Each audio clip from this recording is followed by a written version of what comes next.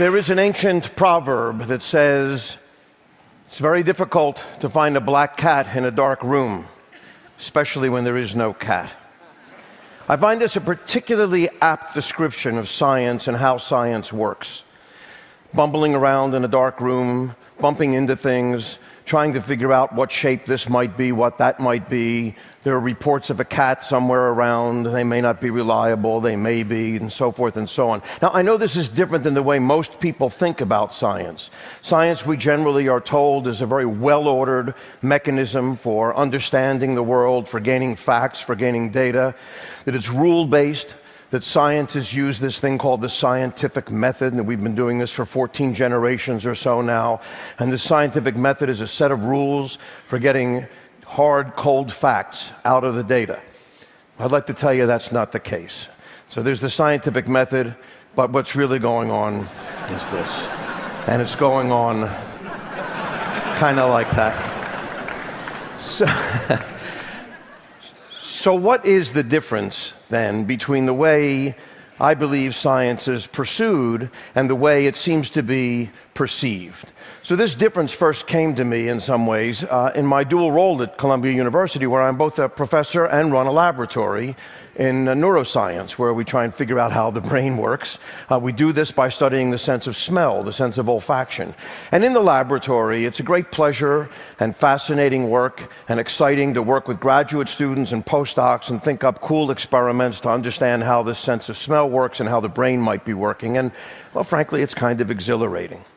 But at the same time, it's my responsibility to teach a large course to undergraduates on the brain. And that's a big subject, and it takes quite a while to organize that. And it's quite challenging, and it's quite interesting. But I have to say, it's not so exhilarating. So what was the difference? Well, the course I was and am teaching is called Cellular and Molecular Neuroscience 1. It's 25 lectures full of all sorts of facts. It uses this giant book called Principles of Neuroscience by 3 famous neuroscientists. This book comes in at 1,414 pages. It weighs a hefty 7.5 pounds. Just to put that in some perspective, that's the weight of 2 normal human brains. So I began to realize by the end of this course that the students maybe were getting the idea that we must know everything there is to know about the brain. Well, that's clearly not true. And they must also have this idea, I suppose, that what scientists do is collect data and collect facts and stick them in these big books. And that's not really the case either. When I go to a meeting, after the meeting day is over and we collect in the bar over a couple of beers with my colleagues, we never talk about what we know. We talk about what we don't know. We talk about what still has to get done, what's so critical to get done in the lab. Indeed, this was, I think, best said by Marie Curie, who said that one never notices what has been done, but only what remains to be done. This was in a letter to her brother after obtaining her 2nd graduate degree, I should say. I have to point out, this has always been one of my favorite pictures of Marie Curie, because I'm convinced that that glow behind her is not a photographic effect. That's the real thing. It is true that her papers are to this day stored in a basement room in the Bibliothèque Française, in a concrete room that's lead-lined. And if you're a scholar and you want access to these notebooks, you have to put on a full radiation hazmat suit, so it's pretty scary business. Nonetheless, this is what I think we were leaving out of our courses and leaving out of the interaction that we have with the public as scientists, the what remains to be done. This is the stuff that's exhilarating and interesting. It is, if you will, the ignorance. That's what was missing. So I thought, well, maybe I should teach a course on ignorance. Something I can finally excel at, perhaps, for example. So I did start teaching this course on ignorance, and it's been quite interesting, and I'd like to tell you to go to the website. You can find all sorts of information there. It's wide open, and it's been really quite an interesting time for me to meet up with other scientists who come in and talk about what it is they don't know. Now, I use this word ignorance, of course, to be at least in part intentionally provocative, because ignorance has a lot of bad connotations, and I clearly don't mean any of those. So I don't mean stupidity. I don't mean a callow indifference to fact or reason or data. The ignorant are clearly unenlightened, unaware, uninformed, and present company today, except that often occupy elected offices, it seems to me. That's another story, perhaps. I mean a different kind of ignorance. I mean a kind of ignorance that's less pejorative, the kind of ignorance that comes from a communal gap in our knowledge, something that's just not there to be known or isn't known well enough yet or we can't make predictions from. The kind of ignorance that's maybe best summed up in a statement by James Clerk Maxwell, perhaps the greatest physicist between Newton and Einstein, who said, "Thoroughly conscious ignorance is the prelude to every real advance in science." I think it's a wonderful idea, thoroughly conscious ignorance. So that's the kind of ignorance that I want to talk about today. But of course, the first thing we have to clear up is what are we going to do with all those facts? So it is true that science piles up at an alarming rate. We all have this sense that science is this mountain of facts, this accumulation model of science, as many have called it. And it seems impregnable. It seems impossible. How can you ever know all of this? And indeed, the scientific literature grows at an alarming rate. In 2006, there were 1.3 million papers published. There's about a 2.5% yearly growth rate. And so last year, we saw over 1.5 million papers being published. Divide that by the number of minutes in a year, and you wind up with 3 new papers per minute. So I've been up here a little over 10 minutes. I've already lost 3 papers. I have to get out of here, actually. I have to go read. So what do we do about this? Well, the fact is that what scientists do about it is a kind of a controlled neglect, if you will. We just don't worry about it in a way. The facts are important. You have to know a lot of stuff to be a scientist. That's true. But knowing a lot of stuff doesn't make you a scientist. You need to know a lot of stuff to be a lawyer or an accountant or an electrician or a carpenter.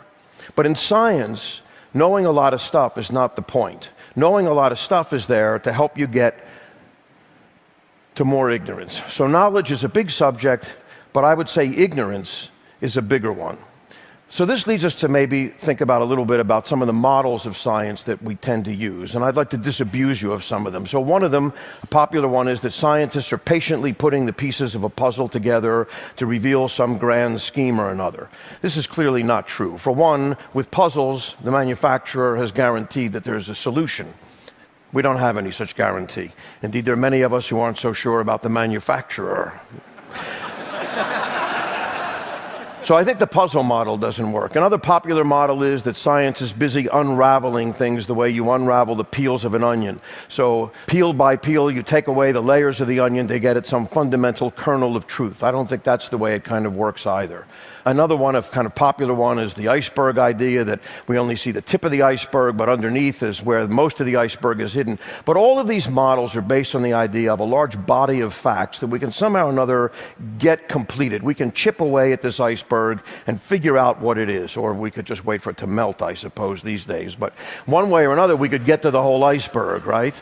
Or make it manageable. But I don't think that's the case. I think what really happens in science is a model more like the magic well, where no matter how many buckets you take out, there's always another bucket of water to be had, or my particularly favorite one, with the effect and everything, the ripples on a pond. So if you think of knowledge being this ever-expanding ripple on a pond, the important thing to realize is that our ignorance, the circumference of this knowledge, also grows with knowledge.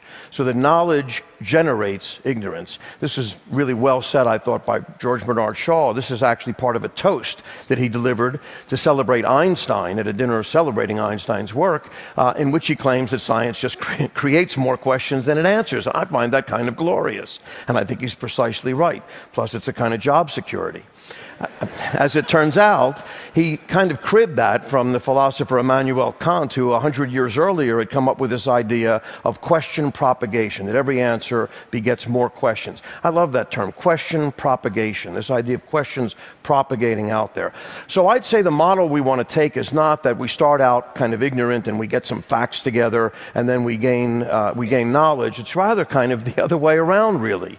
What do we use this knowledge for? What are we using this collection of facts for? We're using it to make better ignorance, to come up with, if you will, higher quality ignorance. Because, you know, there's low quality ignorance and there's high quality ignorance. It's not all the same. Scientists argue about this all the time. Sometimes we call them bull sessions, sometimes we call them grant proposals, but nonetheless, that's what the argument is about. It's the ignorance, it's the what we don't know, it's what makes a good question. So how do we think about these questions? I'm going to show you sort of a graph that shows up quite a bit on happy hour posters in various science departments. This graph asks the relationship between what you know and how much you know about it. So what you know, you can know anywhere from nothing to everything, of course, and how much you know about it can be anywhere from a little to a lot. So let's put a point on the graph. There's an undergraduate. Doesn't know much, but they have a lot of interest. They're interested in almost everything. Now you look at a master's student a little further along in their education, and you see they know a bit more, but it's been narrowed somewhat. And finally, you get your PhD, where it turns out you know a tremendous amount about almost nothing. What's really disturbing is the trend line that goes through that. Because, of course, when it dips below the zero axis there, it gets into a negative area. That's where you find people like me, I'm afraid. But the important thing here is that this can all be changed. This whole view can be changed by just changing the label on the x-axis. So instead of how much you know about it, we could say, what can you ask about it? So yes, you do need to know a lot of stuff as a scientist, but the purpose of knowing a lot of stuff is not just to know a lot of stuff. That just makes you a geek, right? Knowing a lot of stuff, the purpose is to be able to ask lots of questions, to be able to frame thoughtful, interesting questions, because that's where the real work is. Let me give you a quick idea of a couple of these sorts of questions. I'm a neuroscientist, so how would we come up with a question in neuroscience? Because it's not always quite so straightforward. So, for example, we could say, well, what is it that the brain does? Well, one thing the brain does moves us around. We walk around on two legs. That seems kind of simple somehow or another. I mean, virtually everybody over 10 months of age kind of walks around on two legs, right? So that maybe is not that interesting. So instead, maybe we want to choose something a little more complicated to look at. How about the visual system? There it is, the visual system. I mean, we love our visual systems. We do all kinds of cool stuff. Indeed, there are over 12,000 neuroscientists who work on the visual system, from the retina to the visual cortex, in an attempt to understand not just the visual system, but to also understand how general principles of how the brain might work. But now here's the thing. Our technology has actually been pretty good at replicating what the visual system does. We have TV, we have movies, we have animation, we have photography, we have pattern recognition, all of these sorts of things. They work differently than our visual systems in some cases, but nonetheless, we've been pretty good at making a technology work like our visual system. Somehow or another, 100 years of robotics, you never saw a robot walk on two legs, because robots don't walk on two legs, because it's not such an easy thing to do. 100 years of robotics, and we can't get a robot that can move more than a couple steps one way or the other. You ask them to go up an inclined plane, and they fall over. Turn around, and they fall over. It's a serious problem. So what is it that's the most difficult thing for a brain to do? What ought we to be studying? Perhaps it ought to be walking on two legs, or the motor system. I'll give you an example from my own lab, my own particularly smelly questions, since we work on the sense of smell. But here's a diagram of 5 molecules in sort of a chemical notation. These are just plain old molecules. But if you snip those molecules up these 2 little holes in the front of your face, you will have in your mind the distinct impression of a rose. If there's a real rose there, those molecules will be the ones. But even if there's no rose there, you'll have a memory of a molecule. How do we turn molecules into perceptions? What's the process by which that could happen? Here's another example. 2 very simple molecules, again, in this kind of chemical notation. Might be easier to visualize than this way. So the gray circles are carbon atoms, the white ones are hydrogen atoms, and the red ones are oxygen atoms. Now, these 2 molecules differ by only 1 carbon atom and 2 little hydrogen atoms that ride along with it. And yet one of them, heptyl acetate, has the distinct odor of a pear. And hexyl acetate is unmistakably banana. So there are 2 really interesting questions here, it seems to me. One is, how can a simple little molecule like that create a perception in your brain that's so clear as a pear or a banana? And secondly, how the hell can we tell the difference between 2 molecules that differ by a single carbon atom? I mean, that's remarkable to me. Clearly the best chemical detector on the face of the planet. You don't even think about it, do you?